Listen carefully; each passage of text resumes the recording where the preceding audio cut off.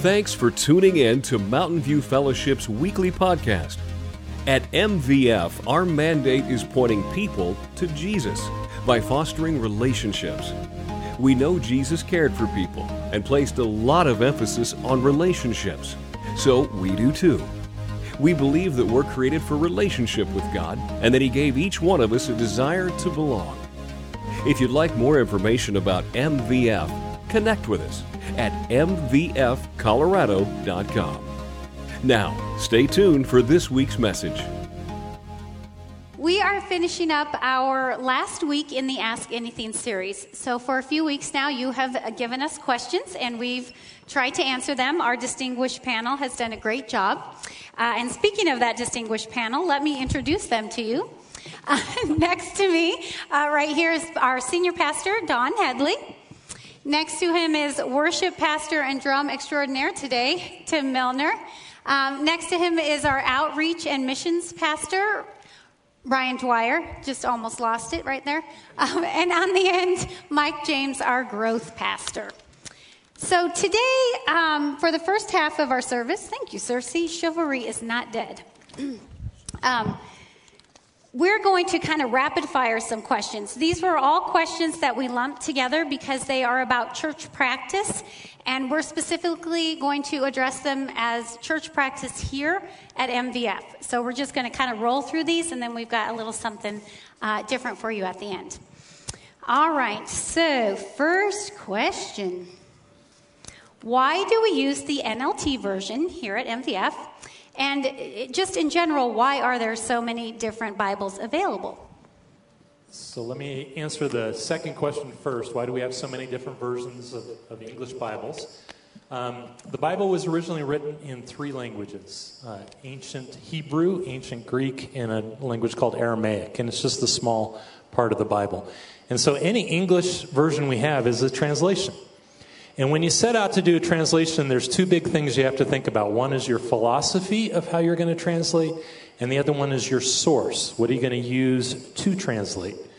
And so with the philosophy, there's two main philosophies out there. One is what we call word perfect. They try to look at the original language word and try to find the perfect English word to match that. It's really great because you have a pretty accurate, but it tends to be a little clunky. Right? It's kind of hard to read. And then the other way is what we call idea perfect, where they look at maybe a sentence or a paragraph and then translate it in English, thinking about the idea that's there. The NLT, or New Living Translation, is part of that second part. It's a translation that's idea perfect. In particular, it was translated with the thought of being able to read out loud easily, which makes our job up here on stage a little easier to read something that's easy to read. The second big thing about translation is the source. So we don't have any original copies, the original ones that Paul or Peter or anybody else wrote out.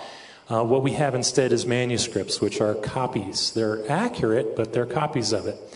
And so one of the other things is which copy do you use? Because sometimes there can be slight differences between them. And we also like the NLT just because it uses the ancient Masoretic Hebrew text. It's the oldest part of the Hebrew text. And it also uses the oldest Greek versions that are available. And so we just think that that's a little bit better for us. All right. If I was baptized as a baby, should I get baptized as an adult or a teen? Absolutely. If you were here 2 weeks ago, Pastor Don talked about baptism and what that signifies for us here at Mountain View Fellowship and for many churches, and that is one way in which you proclaim that Christ is Lord of your life, that He is your Savior.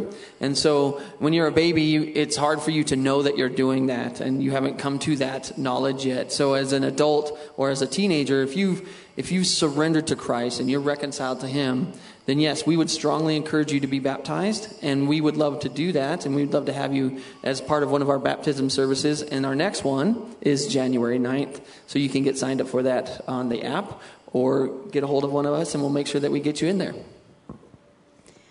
Great. Why do we only do communion once a month?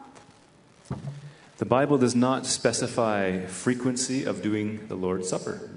All it says in 1 Corinthians chapter 11 is, whenever you do it, we are to do it in remembrance of our Lord. And so the early church, actually, in the book of Acts, they were meeting daily and breaking bread together. They were having the Lord's Supper every day. That seems a little much for us in our culture. There are other churches and traditions that do it every week. There are some that do it the first Sunday of every month. That's probably the most common in evangelical tradition. Here at Mountain View, we do it once a month-ish. So whenever it kind of fits what we're doing.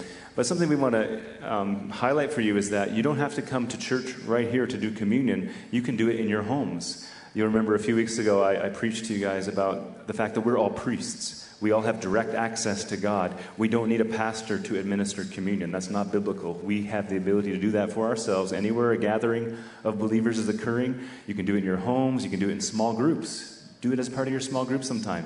It's Thanksgiving week. Make it a part of your Thanksgiving celebration. There's all kinds of ways that you can incorporate this. The point is, when you do it in the right spirit. Do it to remember and honor the Lord. That's all there is to it.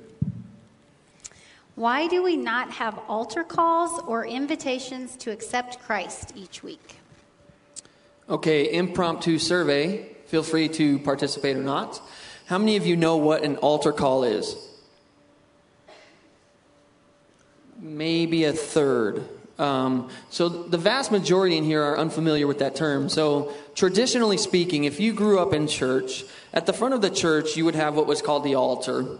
And at the end of each service, the pastors would generally make an altar call or an invitation, basically inviting some people to come up. If the Holy Spirit moved them that morning, they would invite them to come up to the altar with an invitation to receive Christ that day.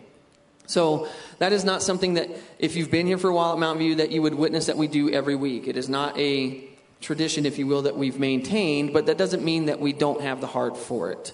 If again, you've walked through that foyer out there at all, or the lobby area, you see on the wall that we are pointing people to Jesus while fostering relationships. And just like Pastor Tim just talked about, he has elaborated a little bit on what it means to be that we're all priests. And so if we're all priests and we're pointing people to Jesus while fostering relationships, you're called to those altar calls or those invitations on a day-to-day basis. So if you're at the water cooler and your coworker confides in you that they have just truly been struggling in life, and they recognize that there's something different about you, and they want to know what that is, and they desire to have that, you don't tell them, well, come to church on Sunday, we'll have an altar call.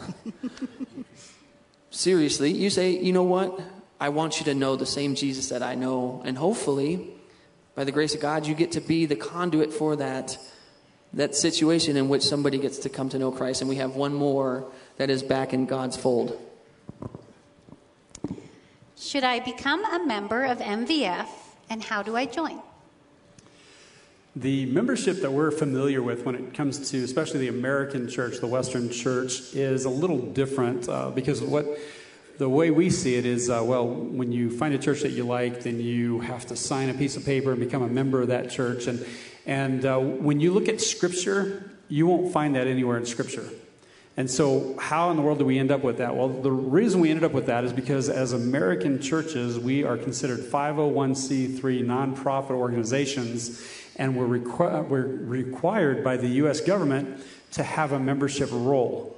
And so that's how that all got started. So if you really look at Scripture, what you see is not so much a piece of paper as it is the fact that God calls each of us to plug into a local body of believers to commit ourselves and to put down roots and serve and grow and exercise our talents and our spiritual gifts, which He's gifted us with, to edify the body, to build up the body in Christ so that it can be all that it's called to be. And so just to put it succinctly, I would say that God is more interested in your heart than a piece of paper.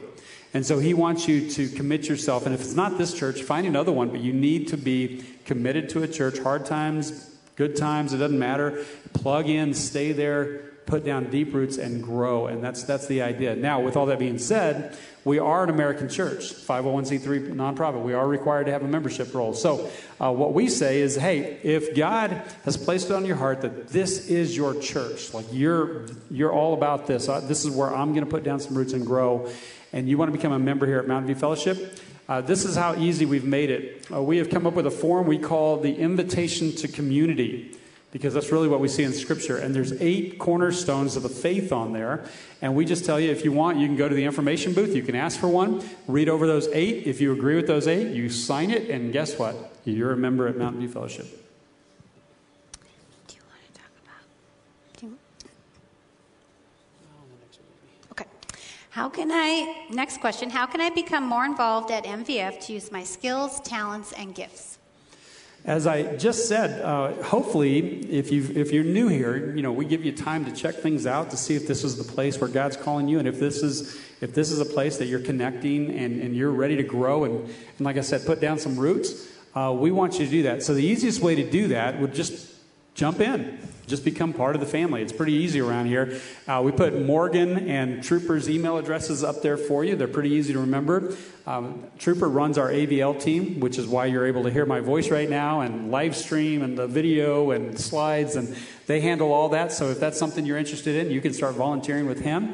Morgan is our director of volunteers. She handles all of our greeters, the people that handed you a donut or coffee this morning, or came in early and made it, set up chairs, all these different things. So if you're interested, contact those two, and they can get you plugged in right away and get you serving. Now, the biggest thing that we teach here is there's 5 expectations for every MVF member, and we just say it this way: attend regularly.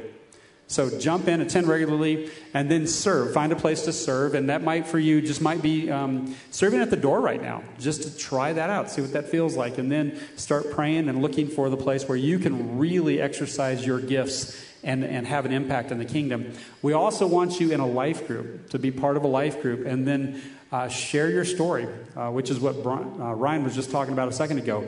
Reaching your family and friends and coworkers and fellow students for Christ, and just sharing the gospel, what God has done in your life. And then, of course, give of your finances, give of your time, your knowledge, your wisdom, all those things into this body, because that's what makes us effective at growing the kingdom. Great. All right. Why are the ministry directors at MVF not pastors?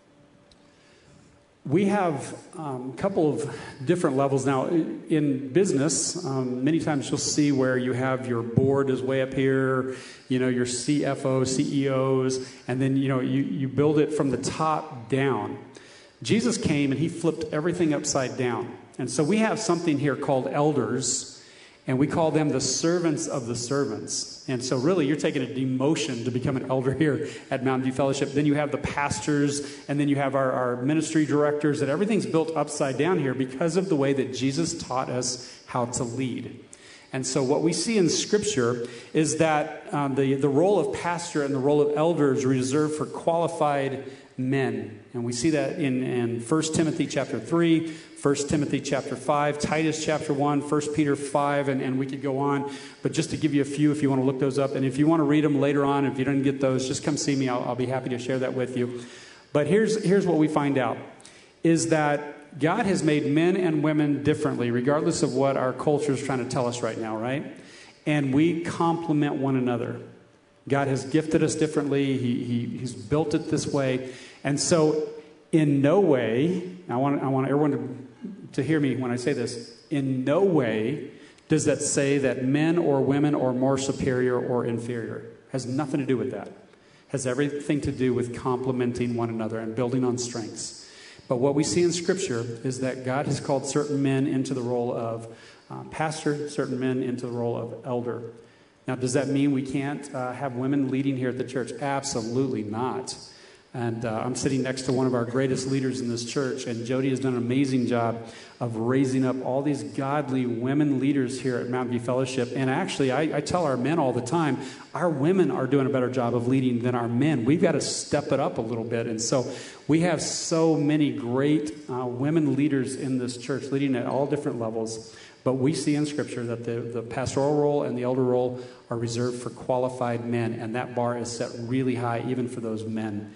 And so I would just ask that you pray for those men that are pastors, obviously, and for our elders as well. Great. How do I request prayer? There's some practical ways. One would be, if you came in this morning, we still have a hard copy of our connection card that you could get from our volunteer director or in the info center, and you can request prayer on that. You could also go to the app, and there's the virtual connection card in which you can put a prayer request there, and you can do it via email. So those are just a few practical ways, but again, as James was talking about this morning, and as you've heard from this table, it's about our heart. And so we desire that you at some point get to the level that you're vulnerable enough to just ask the person sitting next to you, would you mind praying for me? I've been going through some stuff lately. Would you be willing to pray with me right now? It might be in the middle of worship set. It might be now. It might be where you are just at the point that you're completely broken, and we want you to feel comfortable knowing that God wants his people to be praying for each other and that we have a heart for each other just like Christ does. Is tithing still relevant today? And when should I start tithing if I'm new to MVF? So I'm going to copy Ryan for a moment. Survey. How many of you guys know what tithing is? Actually, more. Wow. Okay. So tithing is an Old Testament term. It literally means a tenth. And the context was the Israelites were supposed to give their first fruits. They were supposed to give a tenth of what God gave them back to the temple. Okay? And it was used by the temple to maintain the temple, to continue worship.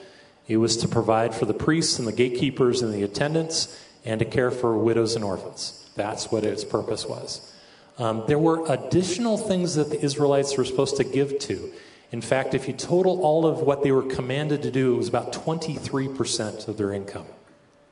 So a tenth seems a lot better than that, right? A little bit smaller.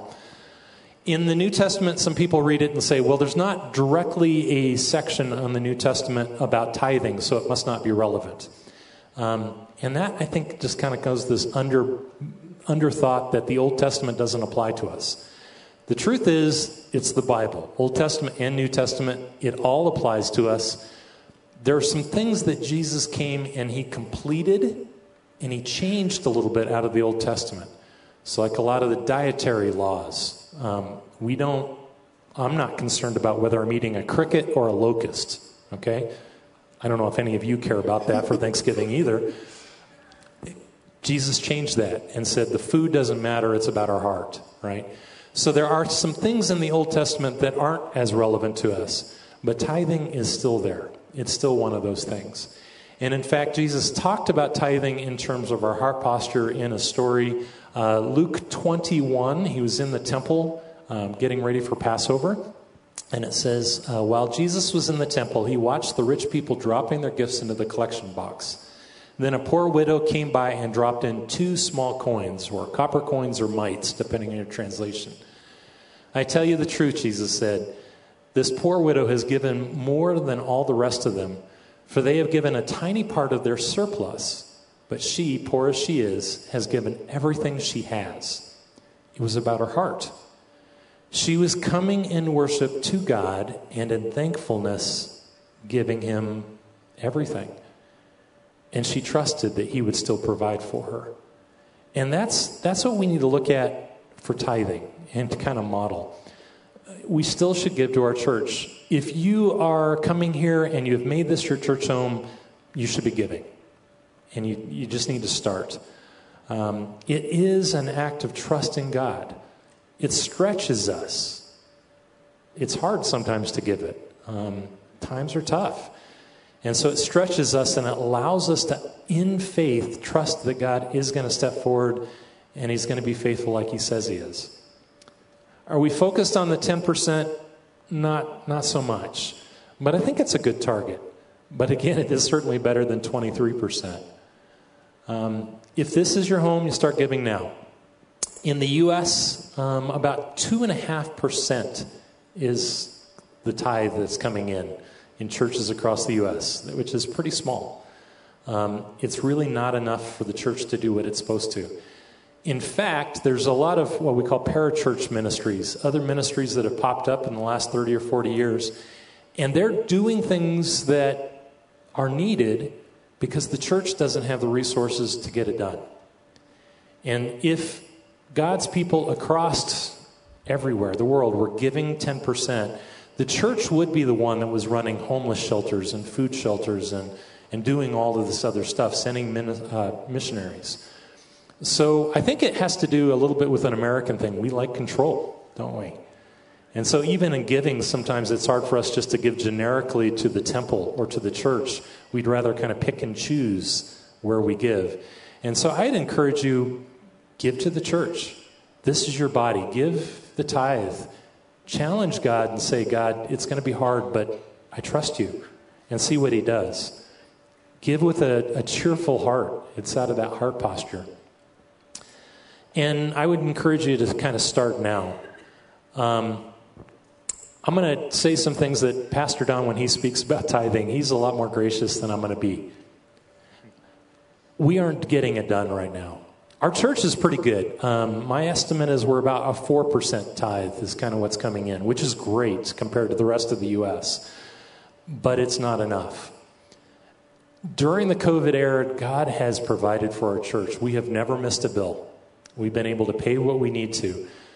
But there have been a lot of times that we have not done things that we wanted to do because financially we couldn't do it. And we're kind of in that place now. We're still paying our bills, but we're eating into our savings every week. And it's a time of year where that normally doesn't happen. During the summer, we kind of expect it, but fall, we don't. And so we need you in. We need you to go ahead and start giving. If you're not yet, do it. If you're not giving maybe as much as you could, give a little more and trust God. We will continue to be great stewards of the resources God gives us. We're very mindful. We don't waste things. But we need you in. We need you in terms of attending, growing, serving, praying, giving, and sharing your faith. Those are the things that Don mentioned before. We need you in on all of those things. Recently, we've shared with the church 7 initiatives, 7 things that are God-sized things that we are feeling called we're supposed to go do. Planning churches, starting some other services, a number of things. And we need God to show up in those, so we need to be praying for him. But the reality is we also need finance to make it happen. And so we need you to jump in. I don't want you to give just because I'm telling you to. I don't want it to be about guilt or anything like that. It really is a heart posture of thankfulness, of stepping in and giving to God. I know some people are saying, man, I can't give right now. Things are too tight. I challenge you, if you can't give now, when are you going to give? Give any amount you can. Giving out of our surplus is easy. It's that act of faith and obedience when we give when it is hard. And we just have to trust him. And one last thing, this isn't biblical, this is just practical. I would encourage you, if you're committing to go ahead and start giving, do it online automatically. Couple things. That way it happens. It's really easy for somebody to miss a couple services because of something and they just don't give. But the big thing is when you start giving online automatically, it allows us to be able to plan. We know income is coming in, and therefore we can make some decisions about what ministries we're going to move forward with and not. Does that make sense? Okay, so get in. Well, I want to just say thank you for sending all your questions in. If something still is unclear or another question popped up, you still can text the Ask Anything, and they will respond to you. You also can come up and talk to them anytime. They're very open to answering questions that way as well. We're going to switch gears now, and we are going to transition to address the elephunk in the room. Did you hear that little play on words? There's an elephant in the room, and it's in the form of a funk that many of us are feeling, or we have been feeling, maybe for, about 18 months to 2 years now. And so, Pastor Don, will you define the funk? I'll do the best I can. I want you to hear me say this. As pastors, we have been talking about this for quite some time, and we rushed through those answers here this morning so that we could get to this, because as pastors, we feel like we need to say this. We need to put a name to this so that we can address it, and hopefully you guys will identify with this, and we can give you some direction as pastors, we take this shepherding thing so seriously, and we know that we're kind of headed down a tough path right now. And so we just want to guide and direct, give some advice in hopes that as we move through this, that it will be better for you. But we've been talking for several months about, the only way that we could describe it was a funk. We just said there's this funk that's going on.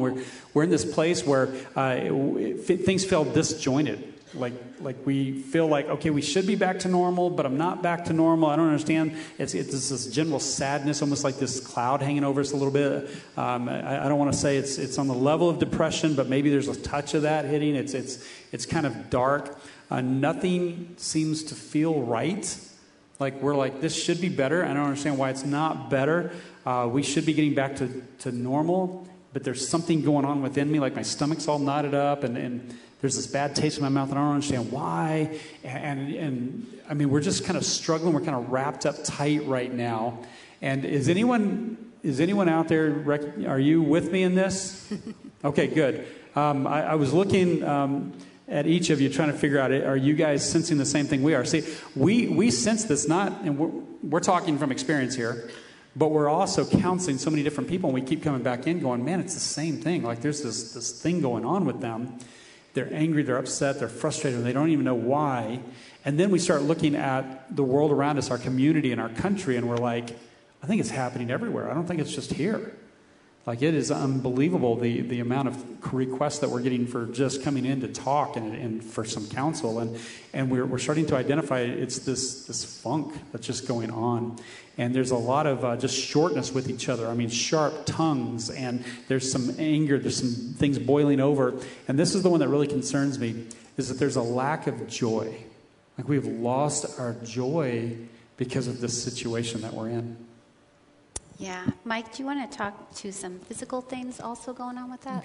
Sure. We know that one of the things COVID does, one of the symptoms, is it takes away your taste and your smell.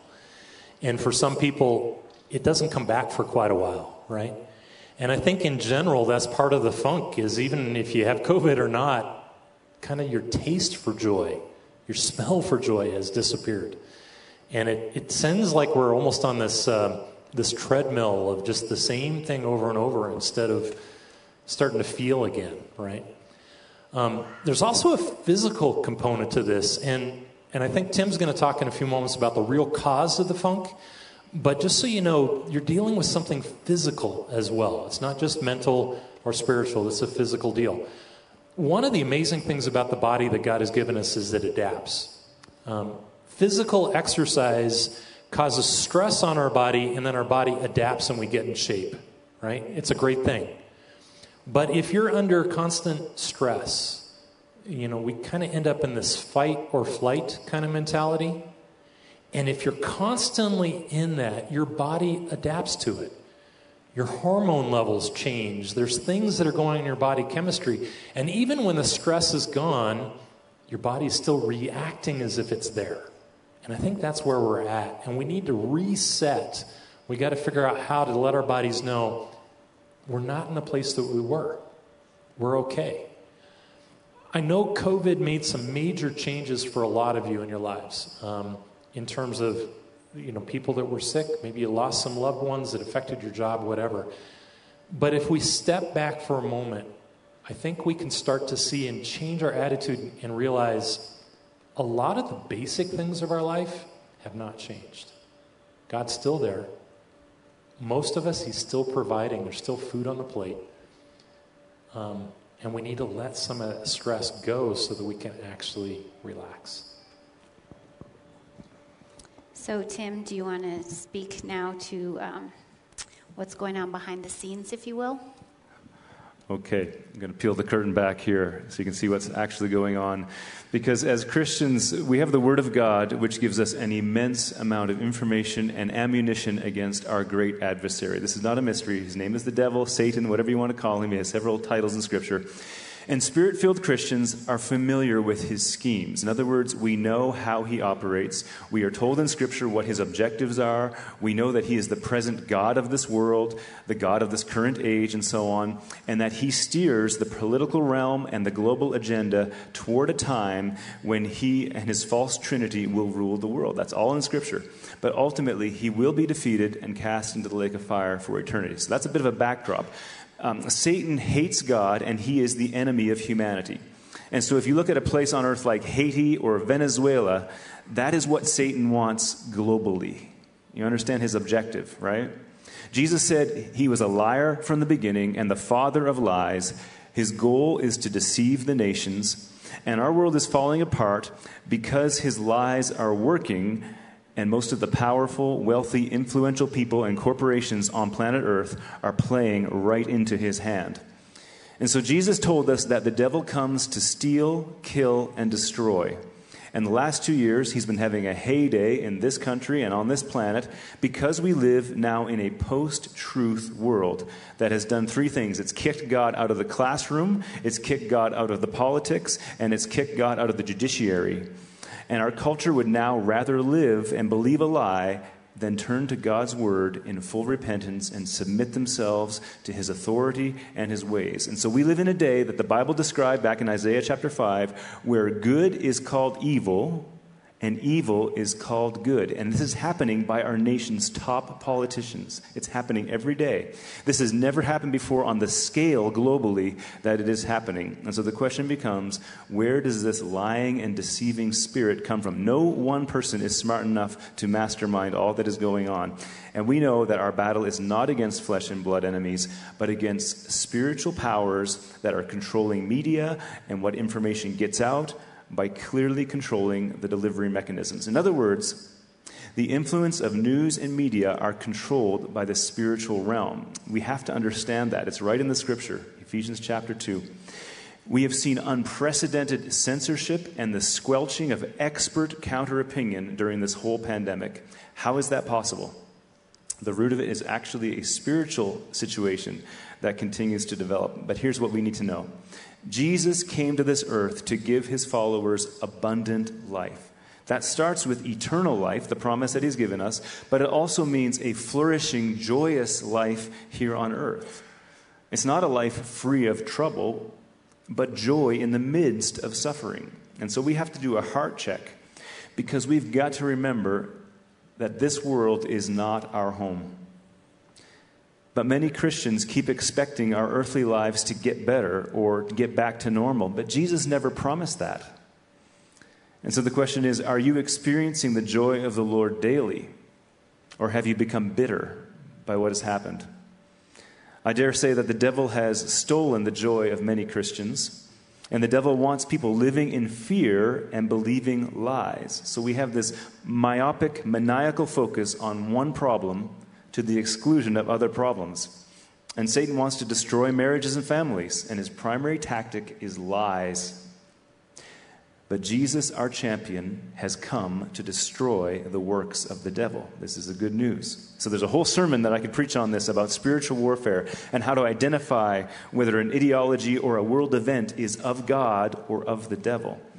If you know God's word, and we talked about a comprehensive understanding of God's word, if you understand that, then you know that all the things that are happening in this world must come to pass.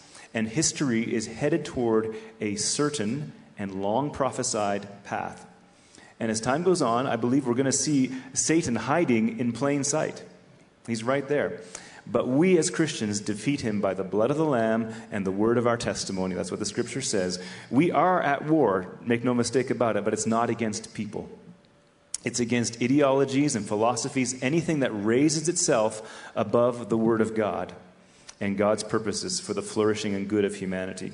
And so I want to say this to me as I wrap down my little soapbox here. We are never, as Christians, never to live in fear or hopelessness like the unbelieving world. Christians should never be part of that and get pulled into that. We have a joy that cannot be taken from us. And it goes like this: to live is Christ, and to die is gain. This world is not our home. We've got to regain that perspective, because then we can live fearlessly and joyfully as many days on this earth as God gives us breath, right? The Bible says we have overwhelming victory in Christ. And so I just want to encourage you with that. Don't be defeated. Don't be discouraged. God is on the move, and in the end, he wins. We are assured of this truth.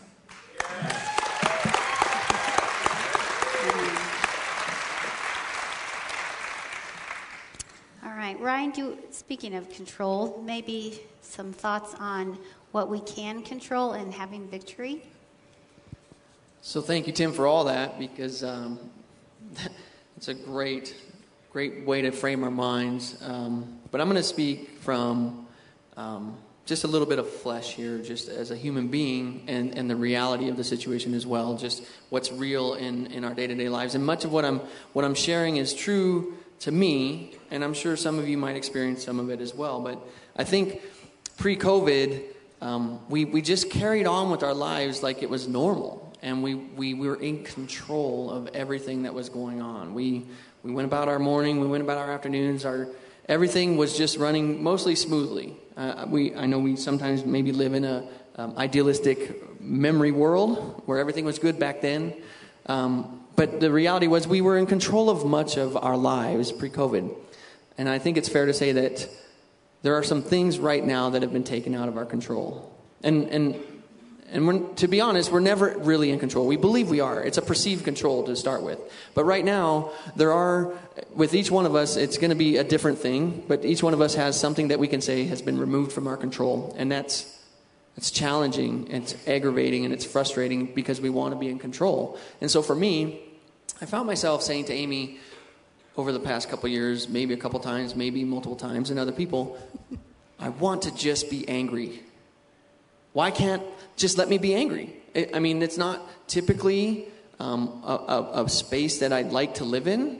And so I felt justified. And so there are some of these things that are still in our control. My control to be angry. It's in my control to say unkind things. It's in my control to disagree with you to the point that it becomes a sin. All of these things are somewhat in my control, but they're not healthy. And so in the desire to be in control, we have this new norm of living in this space where the things we can control are actually creating some of the venom that we're experiencing in life. And so I think for me, my new norm has been allowing Satan's lies to be that it's okay for me to be angry and sin in it and any of these other emotions that I might have in my control. I think we're seeing that play out in our relationships, and I'll just speak from a husband father standpoint, right? Hey, we're working twice as hard right now. We don't know what tomorrow looks like. I'm frustrated. I can't deal with this right now, and so that funk is playing out in our relationships, and what Ryan's saying, yeah, it's causing damage to us, but it's damaging a lot of stuff around us as well, and this is one of the reasons why we wanted to address this morning. Yeah, so what are some cures? Maybe throw some out there, Mike, some cures for this funk. It is a spiritual problem, so it demands a spiritual answer.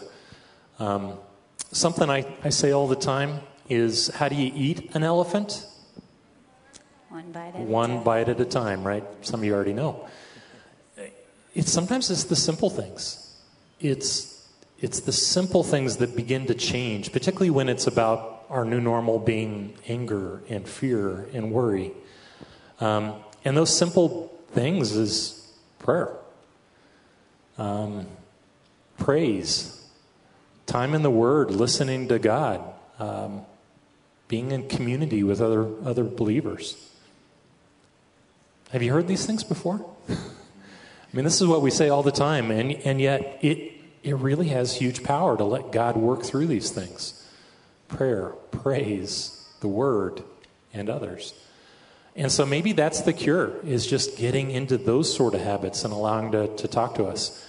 Particularly in prayer, I think there's something that we can do. It's prayers of lament, which we're not used to. We're not a lamenting culture often. Lament is basically expressing grief and sorrow to God.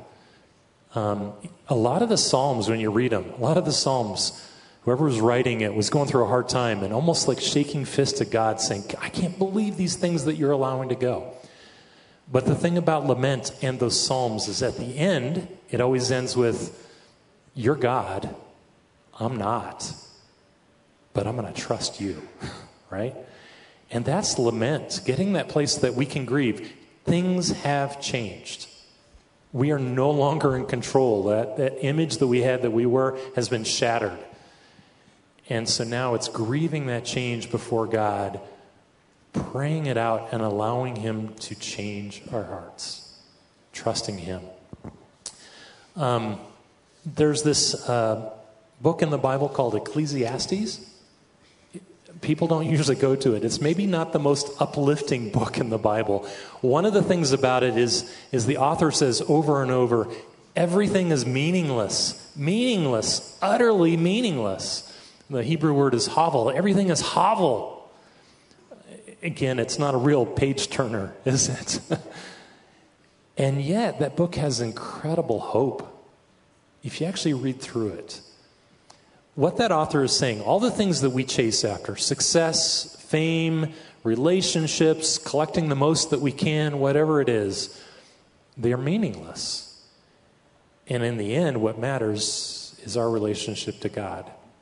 And the simple things that God gives us on a daily basis that we can count on, that we can find joy in. Ecclesiastes basically tells us that we can't control our lives. So don't try. Give our lives to God. Trust him. You can only control one thing, as Ryan was talking about. We can only control our attitude and our response. This week, God gave me Proverbs 15:15. For the despondent, every day brings trouble. But for the happy heart, life is a continual feast. It's all about attitude. If you are having an attitude that you're expecting bad to happen, your expectations are going to be met. But if you're willing to look for joy, you'll find it. Some of the things that God says we can trust, we're going to see that are joyful. Rest after hard work. A conversation with a good friend. A good meal. The sun on our face. Enjoy those simple things. And I think being in God's Word and looking for those joyful things will change things around. In the end, the cure for the funk, the way to be defunkified, is to allow God to change our perspective and our attitude. To look for those things. To look for opportunities we can trust him and we can find joy. And knowing that it's not a quick fix, this is going to take some time. What are some other real practical ways? Don, you want to start?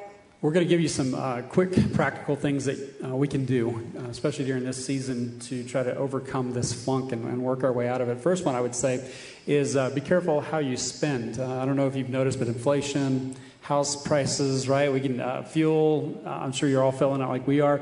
And then, of course, if you listen to all the experts, they say something's coming that's not good. And so as pastors trying to shepherd, here's what we would say. Man, prepare. Be wise, okay?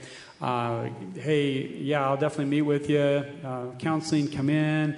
What's the problem? Well, I'm worried I'm going to lose my job. Okay.